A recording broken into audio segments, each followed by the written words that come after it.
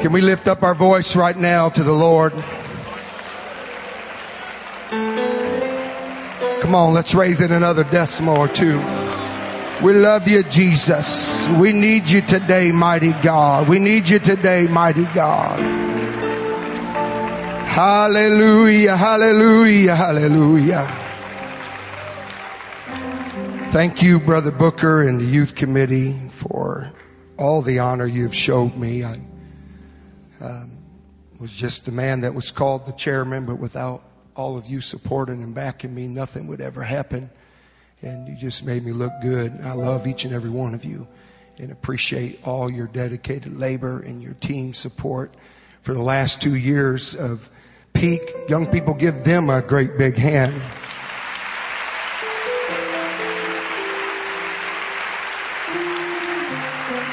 And I still have one teenage child at home, and I couldn't feel more comfortable being under your leadership, Brother Booker, and this youth committee.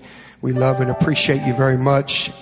I appreciate your trust to ask me to preach to such a great group of young people. If you know me, you know I love young people. If you know me, you know this isn't my element right here. I'm not classified conference speaker. But what I will do today, I'll just be Paul Deeds, because that's who I am.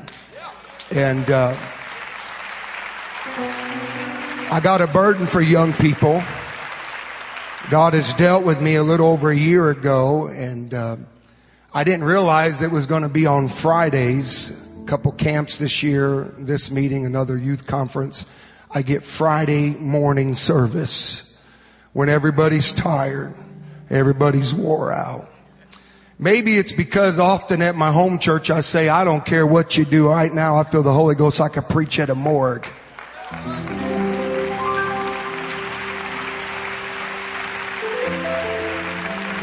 But I got a feeling there's some young people here today that aren't so worried about how tired you are.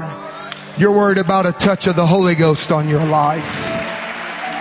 Your hunger will supersede your fatigue that you feel.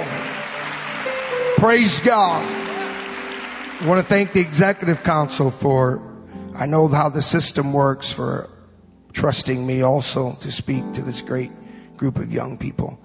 I give honor. I wish my mom and dad could be here, my pastor, my hero.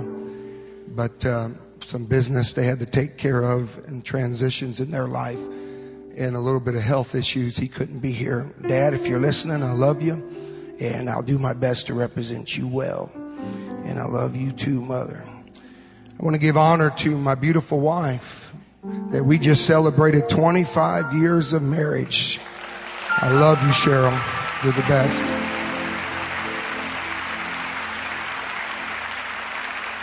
Honored to have my oldest and my only son, Devin, his lovely wife, Matea.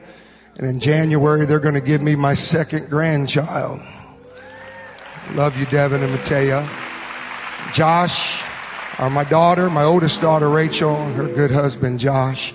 I love you all. And they've given me a granddaughter, 9 months old already, McKaylin. I love you guys.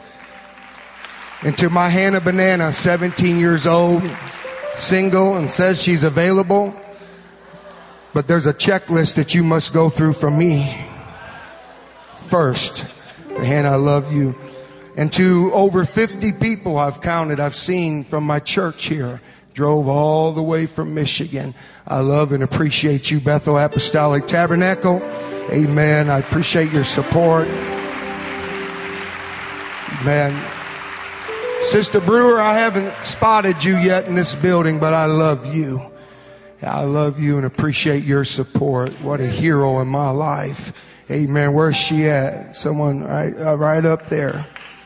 Amen. And I love you and appreciate you.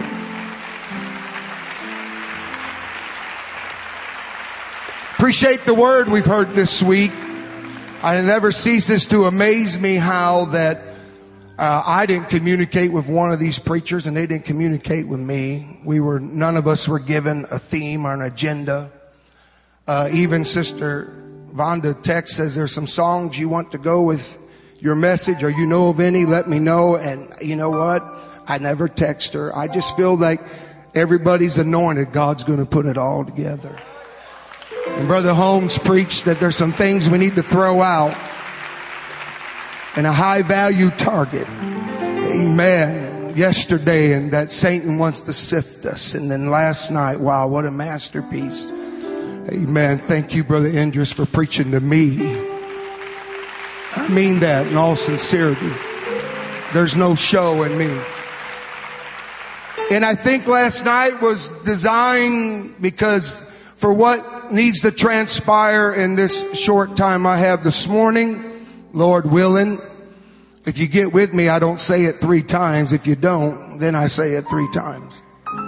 But I really feel that there was some healing that need to be done for us to go to the next dimension. And I know without a shadow of a doubt, my hero, one of my closest friends, Elder Tiller, is going to drive it all the way home tonight. And I'm looking forward to that word, and what an honor to be paired with him on a Friday. How many's ready for the preaching of the word today?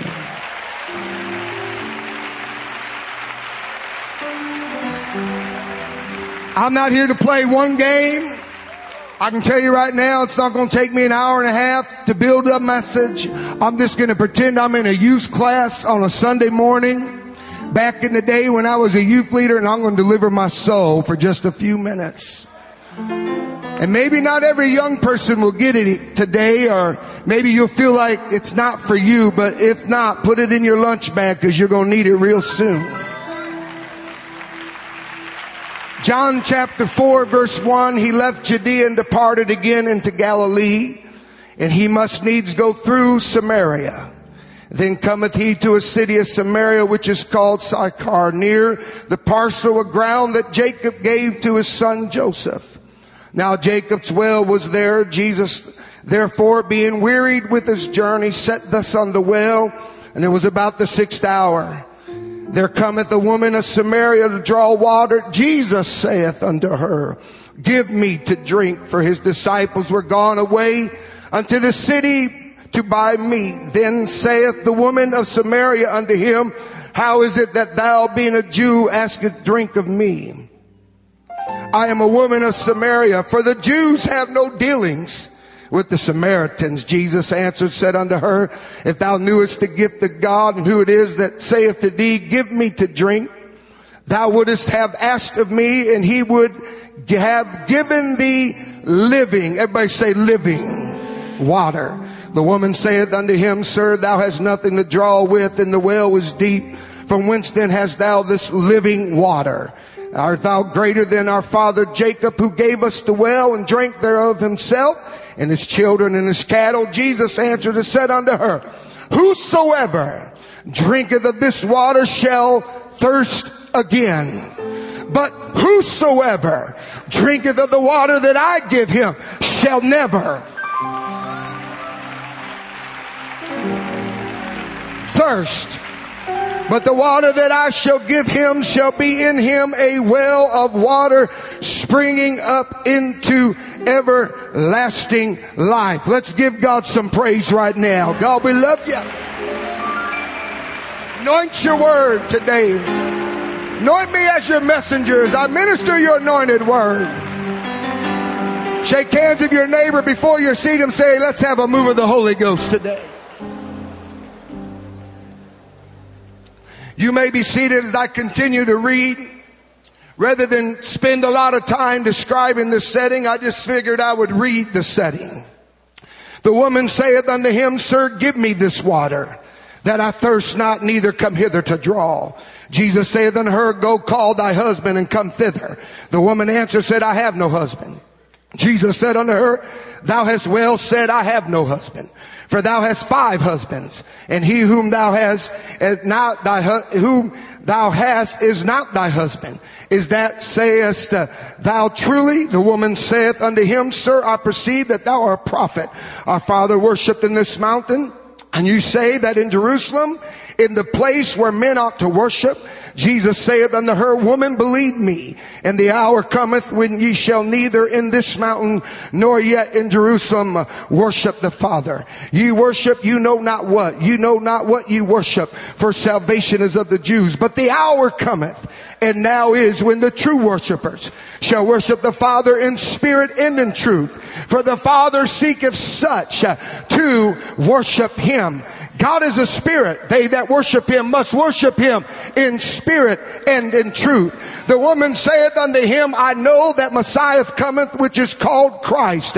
When he is come, he will tell us all things. Jesus saith unto her, I that speak unto thee am he. And upon this came his disciples, marveled that he talked with a woman.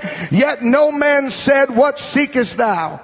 Or why talkest thou with her?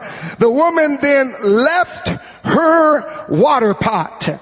The woman then left her water pot and went her way into the city and saith unto the men, come see a man which told me all things that ever I did.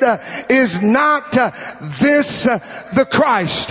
Young people, today I'm going to spend a few minutes. I may be a little slow. I don't know. We'll just see how the Holy Ghost unravels it. But I'm going to speak my heart to you for just a few moments.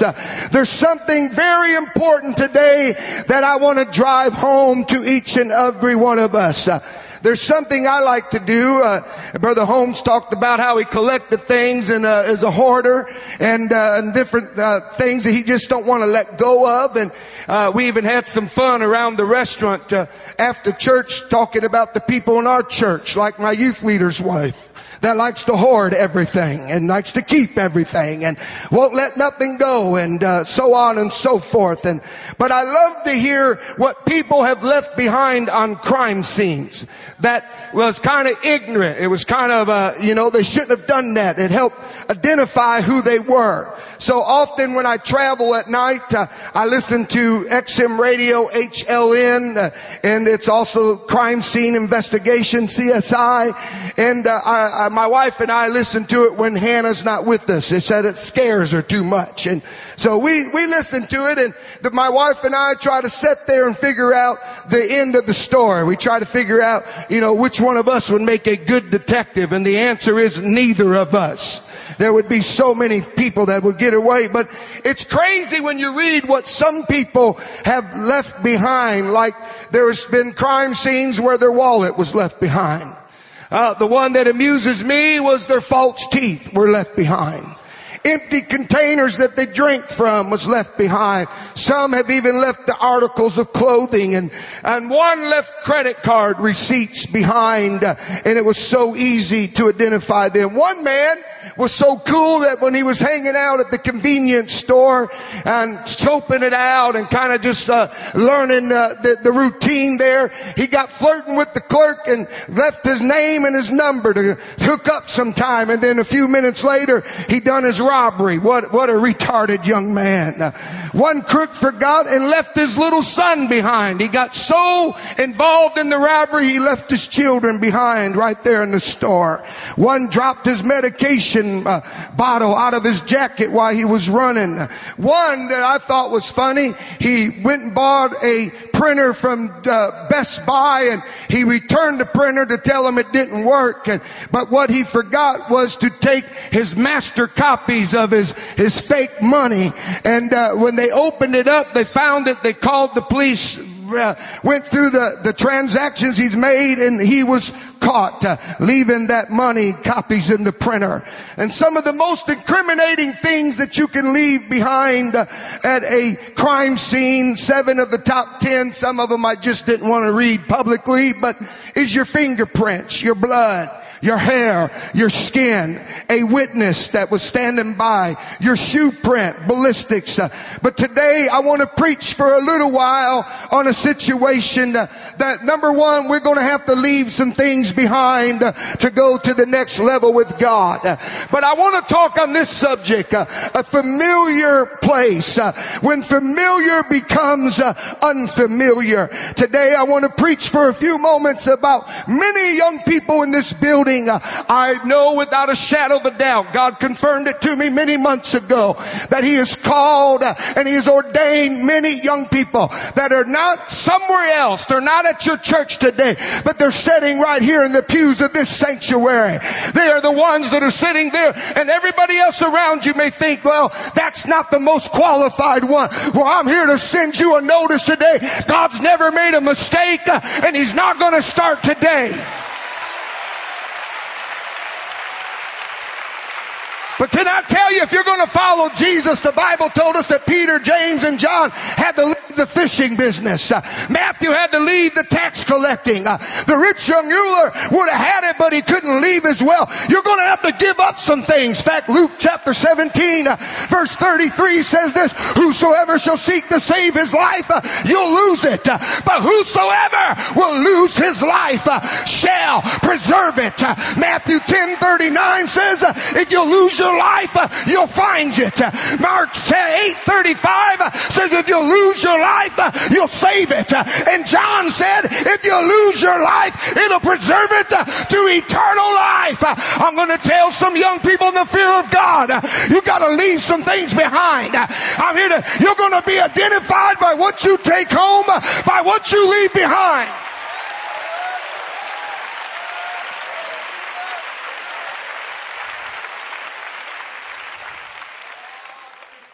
In this youth conference, I consider myself, I'll be 47 here in a few days. And I don't say this to qualify anything, but I do feel and understand and know my role among young people now, that I am an elder. I heard Brother Sam Ham preach. He said he was at a conference, said they want all the young ministers under 40 to come up. Some of you probably heard this message. Then they said, we want all the elders over 50 to come over there. And him and some of his buddies that were standing there elbowed each other and said, where are we supposed to go? And one of them said, you're just tweeners. It's whatever you feel like. If you want to be an elder or if you want to be a young minister. And so he went over to the young minister side. Well, today, since I'm a grandfather and have another one on the way, I'm going to be an elder today, Brother Reisinger. So I'm going to speak to this generation for a little while. I have been a part, and I've had the privilege to preach, attend, plan especially numerous youth camps, retreats, conferences, rallies. I begin to try to add up this week how many camps I've directed and how many camps I've assisted and how many conferences I've been behind the scenes putting the contracts together and running them. And I told Brother Booker this week I would so much rather switch with him. What an awesome job he done just a year ago today. I said I would much rather be where he's at, just running everything behind the scene, not because I'm a control freak.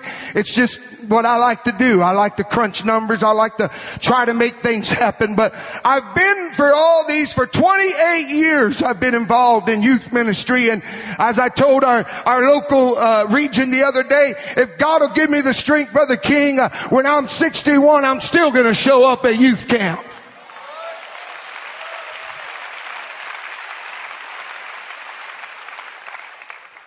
I have seen and witnessed unbelievable moves of the Holy Ghost. Brother Indris, I will never forget the night at our senior high camp that after an hour of preaching, well after an hour of altar call like last night, something came over the youth in my district. And we had a girl at that camp that was in a wheelchair. And the youth of that camp without air conditioning, Brother Tiller, you remember those days in Michigan. We got the young people, some 200 and some campers, took that lady and started that young girl walking her around that camp. I'm here to tell you it's like the walls of Jericho, because it didn't happen on the first round, didn't happen on the second, didn't happen on the third. I don't know which number it happened, but after about 35 minutes of all those campers pleading the blood, heal her God, touch her Lord, deliver her, I watched with my own eyes as that girl lifted up out of that wheelchair and started running with the rest of the 200 around that tabernacle. And I can tell you, a year later when she came to camp, she was still running around the tabernacle.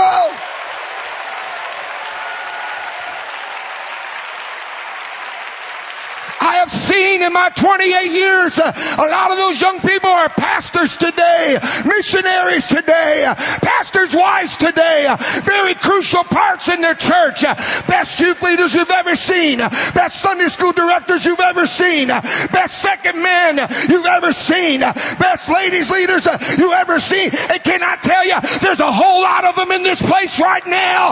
There's a whole lot of you right now, but you're going to have to let go of some things and step out by faith and say, yes, yes, yes, yes, I will.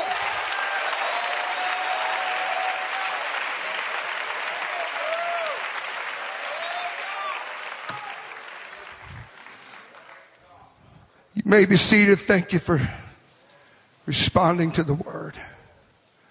I have seen many called to ministry, and I've watched them grow. But on the other hand, I've seen many called, commissioned, and they never reached any farther than that camp meeting, that youth retreat, that conference. Oh, I'm not going to be negative. Don't you worry. They've been happy with people patting them on the back and saying, you have potential. I tell the youth at our local church, Brother Hershin, when someone taps you on the back and you're 13 or 14, says, man, you got some potential. That's pretty awesome. That's a compliment. Even when you're 15, 16, 17, 18, man, you got some potential there. But I'm here to tell you, when you get around 25, 26, and it's still, hey, you got some potential. And now you got a few children behind you, and you're busy and you're occupied and you're limited to give God some time. Come on, I'm telling you, I told you not everybody's going to understand what I'm going to say today. But I'm here to reach some of you young people that came to this conference saying, God, would you stir me one more time? But you got to get beyond that pat on the back that you have potential. And you got to shake yourself and leave this conference and say, I'm going to do it. Hey, I speak as a pastor. We need you, young people. This generation needs you. Your neighborhood needs you. Your schools need you. As this world waxes worse and worse, this light's brighter than it's ever been. I'm here to tell you, those young people don't want what the world is offering them.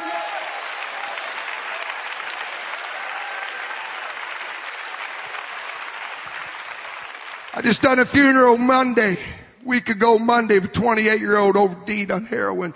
Never met the kid in my life. The family heard me do a funeral once for another family member. And as I walked in there and seen those young people, as they looked over their friend, and the mom told me it started at 12 years old. And I begin to just talk to the family and be friendly to them. I don't judge at funerals. I don't preach at funerals. I give a little bit of spiritual encouragement. That mom called me the day after the funeral and said, Reverend, can we come to your church? Our whole family couldn't believe what we felt while you were talking. That's what our boy needed before he died. I said, ma'am, you're more than welcome to come to our church. In fact, if you want, we'll come and pick you up and bring you to our church. Whatever it takes. But what she was saying, his two younger brothers were saying, I want something different. That's not what I want. But hey, your pastor can't do it all. Your youth leader can't do it all. I don't want to get ahead of myself, but I don't want you to leave with a familiar feeling and familiar results today. But I want you to leave with that familiar call, but an unfamiliar ending. I want you to go home and do it. I want you to go home and witness. I want you to go home and teach a Bible study.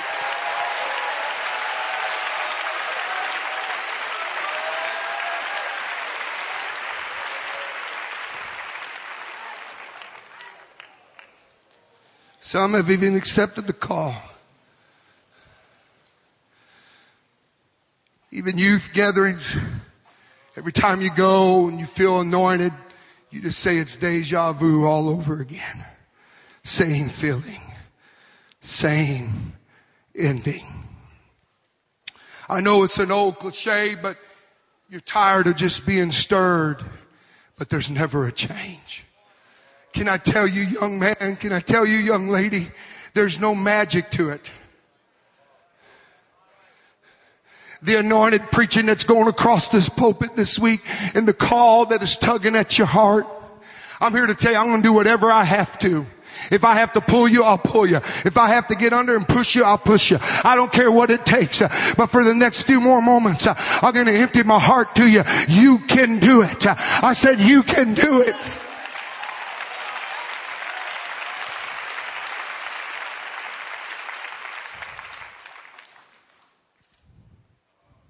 For one reason or another, we're afraid.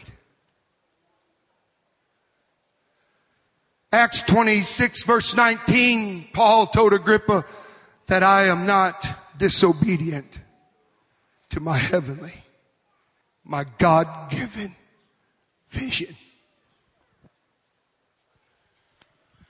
I want to be a little transparent. I remember I wasn't raised in a big church. It wasn't super small, but it wasn't big. You've been there. Most of you've preached at my church. It's a little city. And I remember when I'd go in my youth class, there'd be 2 to 3 kids in that youth class, maybe 4. And Brother Tiller, I would go to camps and I'd say, God, I want to have revival. I want to have, and I'd feel the call to tug on my life, and I'd go home, and it'd just be a few months later, a few days later, a few weeks, and I was content again. I just didn't care. I had that, and I'd go to another camp, and my dad preaching rallies all the time, and I'd feel that tug, that familiar feeling. But then I'd go home, and it'd be the familiar letdown that I just quit, and I wouldn't go any farther, and I just didn't have what it took to just motivate myself and have faith in myself and have faith in what God did. And I let the adversary talk to me. I let my mountains in front of me talk to me. And I'm here to tell some young people today, you don't need to talk back to the adversary. You don't need to talk to your mountain. And you don't need to answer them when they say you're not good enough other than this. Get thee behind me.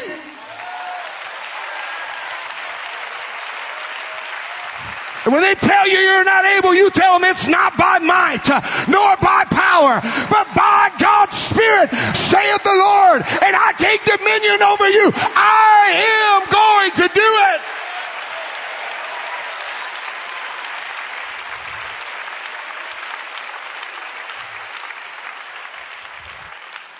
it. Again, I don't claim to be anything here, but just before Brother Booker called me, my wife's my witness. I told her, I said, honey, I woke up today and God told me what to preach at Peak, and they haven't even asked me to preach Peak.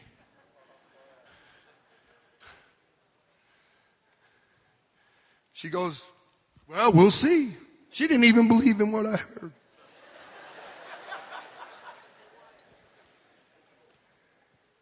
Simple as it is. It was going to be a week of stirring. But God wants it to become a week of change too. God still calls young people.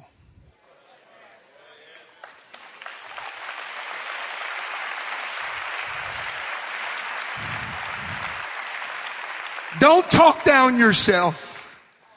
Don't live a 2 Timothy moment and oppose yourself and become subject to the will of the adversary.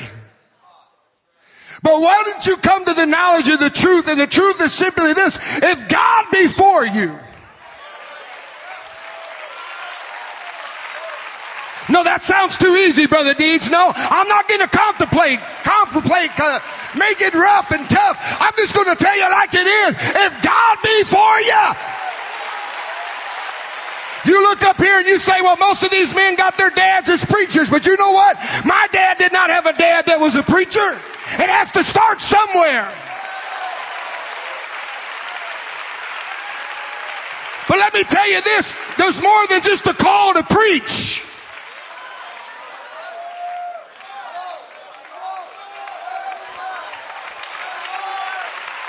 The way I look at it, you don't run for positions. Positions find you. If you just do the will of God and it's His will for you to pastor, one day your man of God in your life's going to come up and say, hey, Brother Williams, this church just opened. I think you need to pray about it.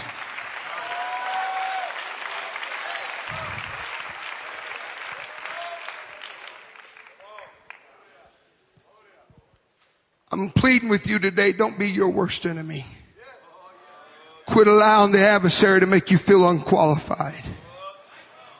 Youth this week have already felt that familiar tug. You may have thought I was being nosy or weird, but every altar service I've just roamed through here saying, God, confirm to me what you told me more and more. I'm telling you, as I'd walk by some of you young ladies, I could feel the anointing on you. I don't know. You don't know where you go to church. All I know is what I felt. You young men, I'd stand there and just look at you praying and pray for you and say, God, I pray it's them. I pray they go home. I pray they go home and change their church, change their youth group. Change, Lord, change their home.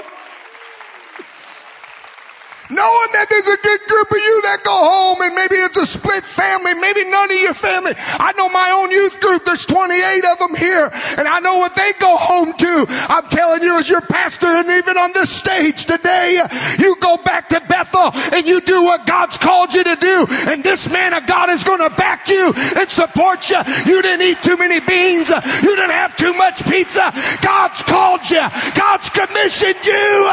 Don't leave here with the familiar feeling and a familiar results, but go home to something different.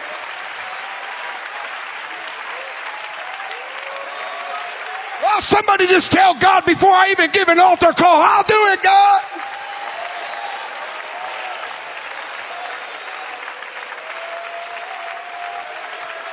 Come on, I know your reaction is, I've been there, I've done that. I'm here to tell you, rebuke that devil. Oh, I feel like we're fixing to make hell mad right now. We're agitating hell right now because I feel some young men that's saying, I'm going to do it. I'm going to do it. I feel some young ladies saying, I'm going to be a worshiper. I'm going to run a bus route. I'm going to do something for the kingdom.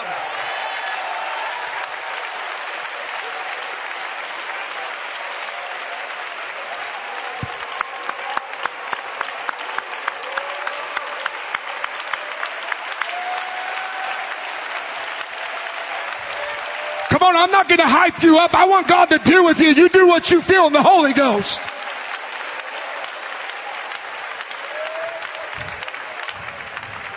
Too many have felt the call and didn't step into it. They are beating themselves down. Now they're in their 20s and they're still saying someday. And I pray, but God, it's not, but I know it is. You're knocking on the door 30 and you're saying, I don't know. I still feel that. I'm here to tell you, even those of you here today in your 20s, in your 30s, you need to step out in it. Hey, hell is doing its best. It's sifting us. It's coming after us. But I'm here to tell you, my Bible tells me the gates of hell shall not, will not, can't stop us from going there and can't hold us in there. We're going to make it.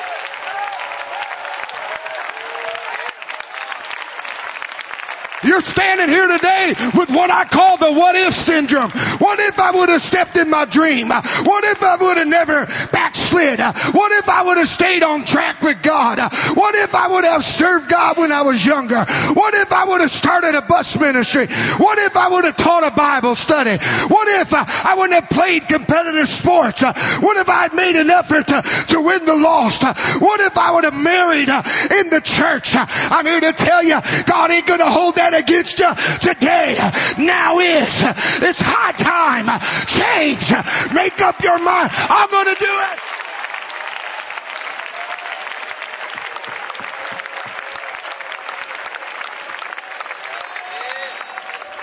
What if I'd have lost my life? Hey, I'm here to tell you, leave your life here. Go on to the will of God. Escape it.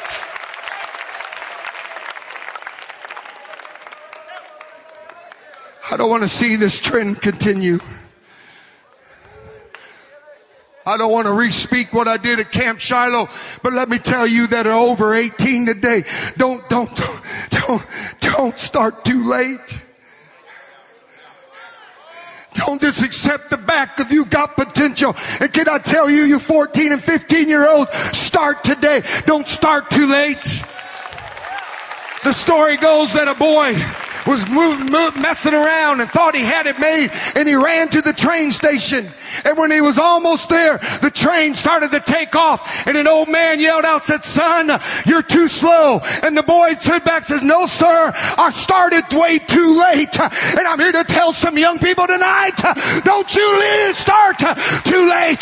Do it now. Don't come back in 4 years with a familiar feeling saying, "I want to," but come back next year with many converts, more young people, more anointing. Let's fill this place up.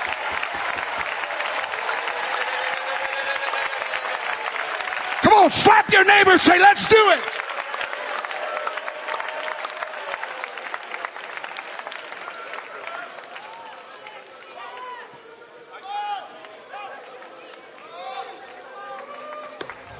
I know we have hundreds in Hope Corps, and that's awesome. And I'm here to tell you, what God is calling you to is more than just 1 week of an ITW. And I'm not downplaying that. We need that. It sets a course. It's a pace setter. But I'm here to tell you, what Hope Corps is doing, we need to have every church doing it themselves. Let's train our young people. Let's get them in the street. Let's teach them how to teach a Bible study. Let's show them how to run a bus ministry. Let's show them how to work an altar. Young people, be a worshiper at your home church. If it's 3, if it's 20, or it's 300.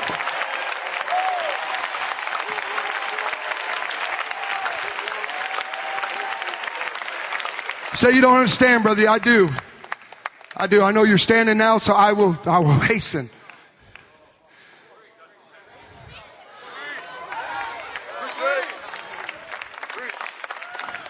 And I'm not here to brag on Paul deeds. God knows. But this is the God's truth. I can show it to you. I'm a numbers guy, and I keep track of everything.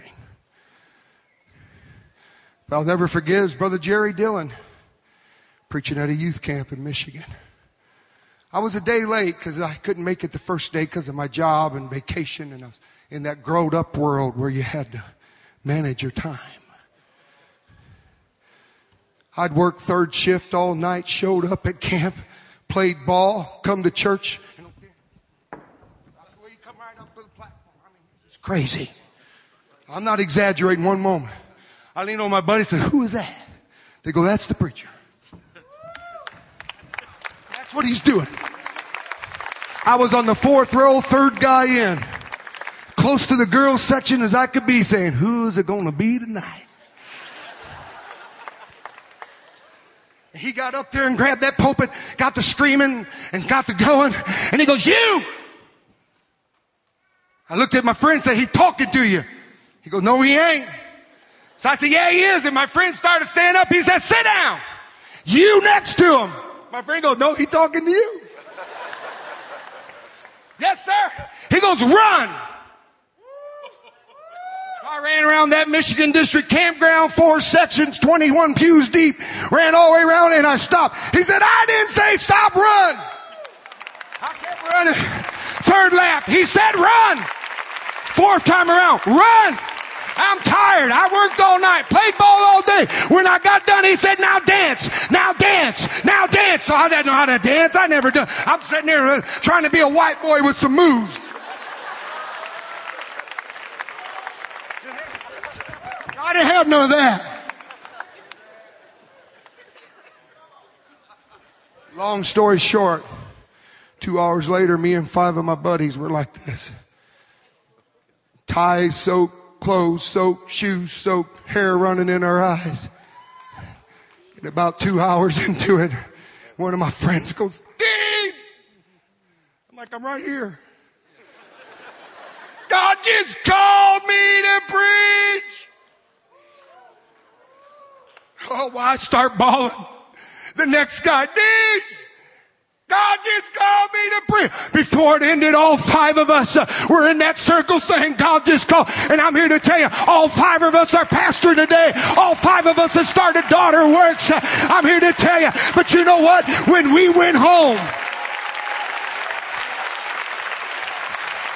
I was playing the drums. I was in my little safety net, my comfort zone.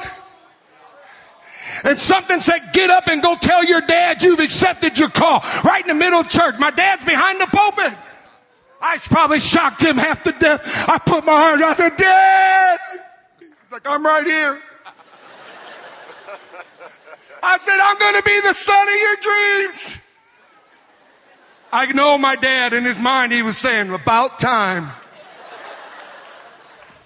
He goes, what's your feelings? I said, God called me to preach. I'm not going to worry about anything else. I'm just going to do your will. Can I tell you, 1 year, our youth group went from 3 to 32 young people that year because I said, let's have church. If no one's going to dance, I'm going to dance. If no one's going to pray, I'm going to pray. If no one's going to worship, I'm going to worship. And I'm here to tell you, it became a contagious spirit. Do it, do it, do it, do it. Don't leave with a familiar feeling and a familiar result.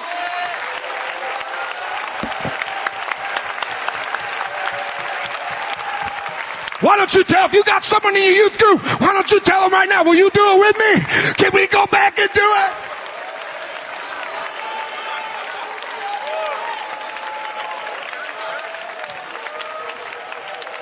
In 15 years, we baptized over 200 teenagers in a city of 4,500.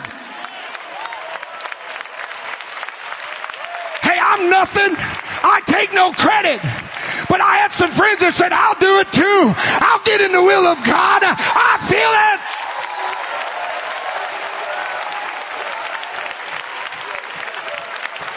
We started a youth choir. 47 of them went on a tour. 21 of them, their mom and dad didn't even come to our church, and most of them didn't even know where it was. But they knew their young people had something good. Can I tell you, some of them today are my youth leaders, my Sunday school teachers, our ushers.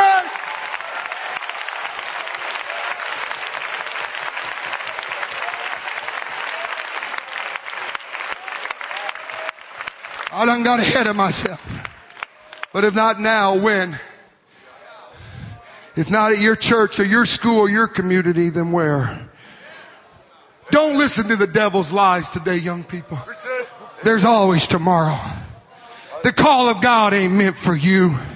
You're unqualified. You've been familiar with that way too often. You're familiar with feeling the call, the tug, and even some of you today will have tears stream down your face. You may even go in the restroom and take a shower so your friends won't see you. But there's a burden on you and you'll be crying. You'll be going down the road and you'll be crying. I'm here to tell you, even this today, I've preached to many of you. I've never preached to a crowd this size. Probably never will again. But I remember as a young boy laying in bed, seeing myself doing this. God done it. He fulfilled that vision. Even for me at 47, but I had to come home and say enough is enough. I'm not going to be happy with the familiar ending. It's going to change.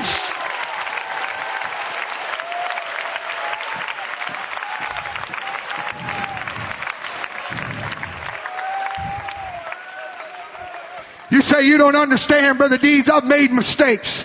My life is a broken, messed up, cracked vessel that can't do nothing for God. But can I tell you, just as God told the old prophet to go take a field trip to the potter's house, he said, you go see what the potter has done with the clay. And it was marred in his hand. That word marred means fell. And one of the translation, it fell in his hand. But he made it again. I said, but he made it again. Listen, God's not Mr. Fix It and Repair It. Come and help me, Brother Nate. God's not going to just sit there and patch all your cracks. And you're a vessel that's just leaking and can never have a change. But can I tell you, God will make you new all over again. He'll make you a new vessel.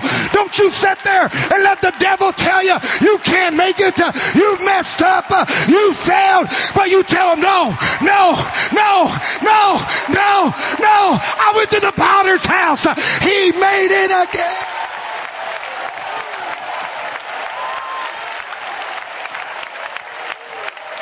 He did it again. He'll do it again.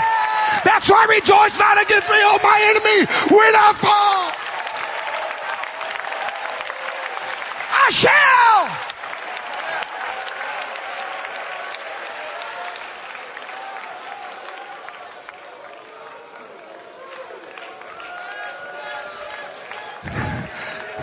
Just going back to the well all by myself. I've been there. I'm lonely. I'm hurt. I've tried everything life has to offer. 5 men. The one I have now is not my own. I'm just going to go to the well. But the Lord earlier that day said I must needs go to Samaria. You know what that told me? When you're down to nothing, God's up to something. When you think it's just another bad day and another routine and just a familiar old day, God says, oh no. Just like the lady that was going to cook her last meal and her and her son died. But the day before, God told the man of God, you get going over there because somebody's down to nothing, but I'm up to something. And I'm here to tell some of you young people, God said I must needs go to Tulsa because he's going to meet you again. He's going to talk to you again. He's going to tell you, hey, I've called you for such a time.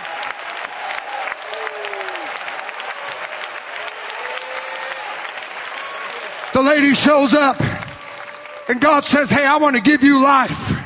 I want to give you water you'll never thirst again. She goes, you don't even have a bucket to get the water. You don't have a pot to draw water. And I'm here to tell you, God looked at her, and I'll just hasten on instead of going very long because I feel God's going to do something here. But he said, lady, I'm going to give you a choice. You can leave with a water pot, or you can go home with the well.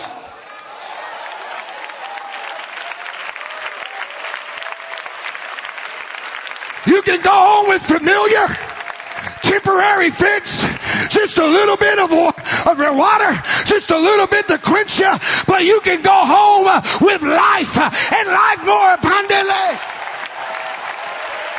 The bucket's temporal, but the well's eternal. The Bible says the lady left the water pot and said, I'll go home with the well. I'm not going to go home with the same familiar setting, but an unfamiliar.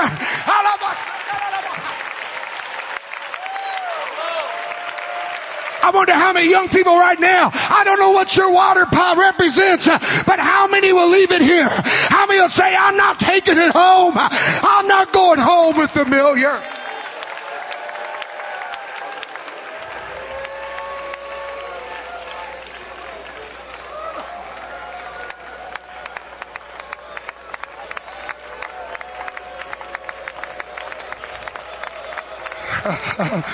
That's all right. I don't have to finish. How many young people here?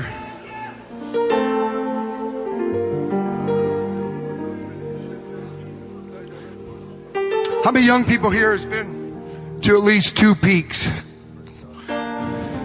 3. Keep your hand up. 4.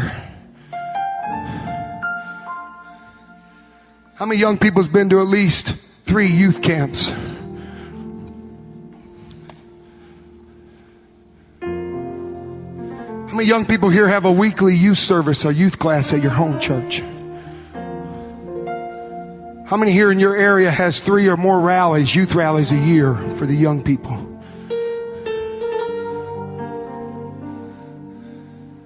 I don't want you to raise your hand, put you on the spot. But I wonder how many of you felt that familiar feeling again this week that you felt at any one of those. But the familiar results was a few weeks later, it was done.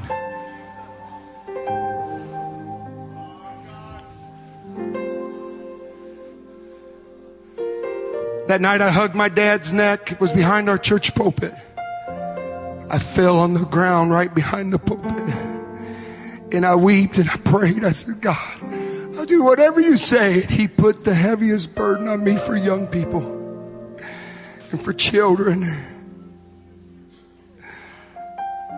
I prayed. I wept. I got up. There was a puddle of tears. I went to work that night. I used to work at a hospital then. And I ran a buffer.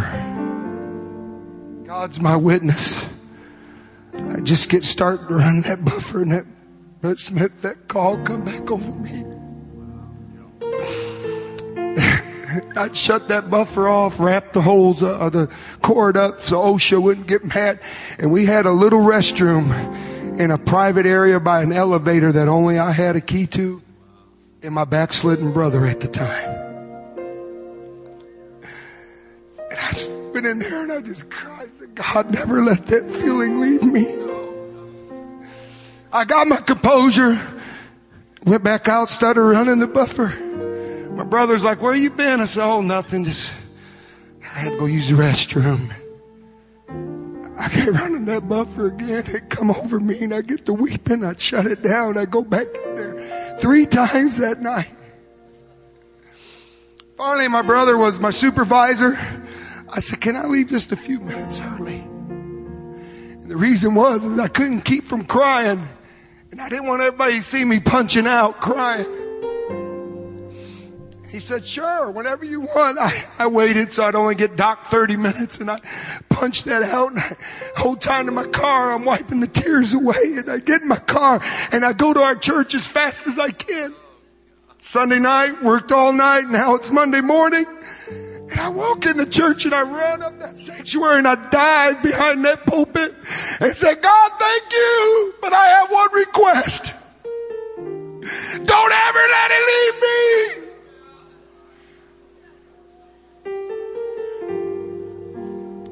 28 years later, I walked in this sanctuary Wednesday night. And as soon as I come around that corner, it hit me again. I said, thank you, God. I know, Brother Will Banks, you were teasing a minute ago and said, don't start crying. But I'm here to tell you, I can't get in front of the youth at our church. When God's with me, I just start to cry. You know what it is? It's that feeling again. Now that's the new familiar. Hallelujah. It used to be I would feel that in 3 days. It would just be gone again. But now it's stayed for 28 years. And I tell you right now, God spoke to me and said, if you'll say yes and you ask Him, you'll come back here 20 years from now. If God tarries with your teenage kids, and it'll still be burning inside of you.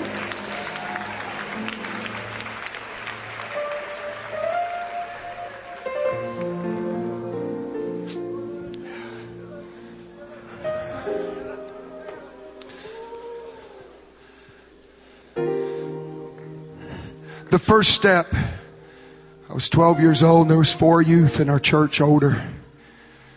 They were all backslid. Evangelists came in. I've never seen him since. Never knew him till the day he came and preached. Big, tall, black gentleman out of Detroit. Brother Weaver was his name. And I'm here to tell you, he was God sent that night. My dad never knew him. He had a friend say, you need to preach this guy. So he said, bring him. If you don't do good, you're paying for him. And he got all those young people in the altar and they were praying through. 4 of them. After church, we were on our way to a pizza joint called Godfather's. And I got in the car. I'm sitting in the back seat. All these teenagers are older than me. Just a couple years. And they got going down the road. They all still have bloodshot eyes. Blotches on their face from praying. The driver turned on his tape player and Loverboy singer came on and says, turn me loose. Turn me loose. I want to do it my way. Or no way at all. And that driver leaned over to the boy on the right. He says, well, is it going to last? I'm sitting here shocked. I didn't hear of this kind of talk before. What about you? The driver said, no, I don't think so. I'm not ready. And the passenger said, no. So they went to the back seat to my left and called that gentleman by name that's in prison right now. The other guy's dead. So how about you? Is it going to last? The pressure's on. Two of his buddies said, no, there's one left to ask. I knew they weren't going to ask me. They were just hoping I wouldn't tell the bishop. I looked in the corner of my eye. He goes, nope, it's not going to last. Now it's 3 out of 4. And they get to the next one. His name is George.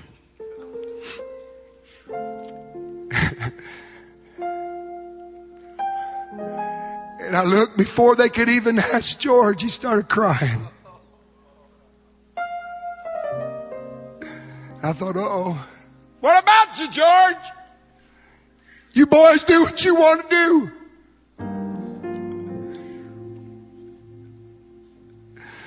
I'm just going to have to leave you behind. And these are the words he said. Now, some 31 years later, I still hear him in my ears. You boys don't understand what God did for me today. You don't understand what He forgave me from. And he said this, God called me to do a work for Him, and I'm not going to mess it up.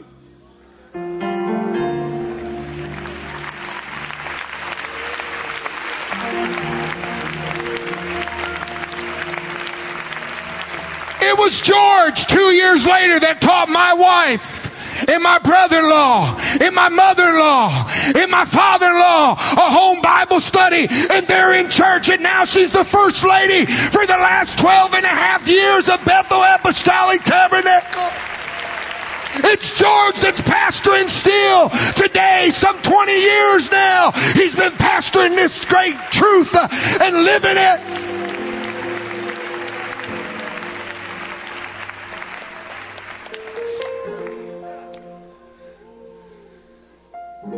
I'm awkward when it comes to altar calls. I like you just to make up your mind you're going to do it. And that it's you that God is talking to you, and that by yourself you say, God, I will. You're in a familiar setting today, but is there any young people that are ready to go home to an unfamiliar ending? I wanted to pass out water pots to everybody here today, but naturally I couldn't afford it and couldn't do it. But I wonder how many symbolically today would just lift your hands towards heaven saying, God, I'm dropping the water pot. It's evidence what I'm going to take home by what I leave behind. I'm leaving my doubt. I'm leaving my fear. Some of you might have to just say no more to that worldly girlfriend or boyfriend. Some of you might have to go back to the window and throw out a few more things. I've been changed. That's it. Dig it out for yourself, young man. Free. That's it. Dig it out for yourself, young lady. Delivered.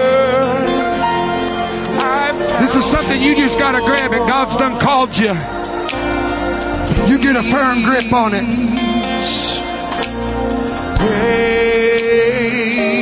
Come on, that's it. Let those tears flow. Get lost in the Holy Ghost. I've been changed. Tell God what you're going to leave in Tulsa. Tell God what you're going to leave at this altar. Delivered. I found joy.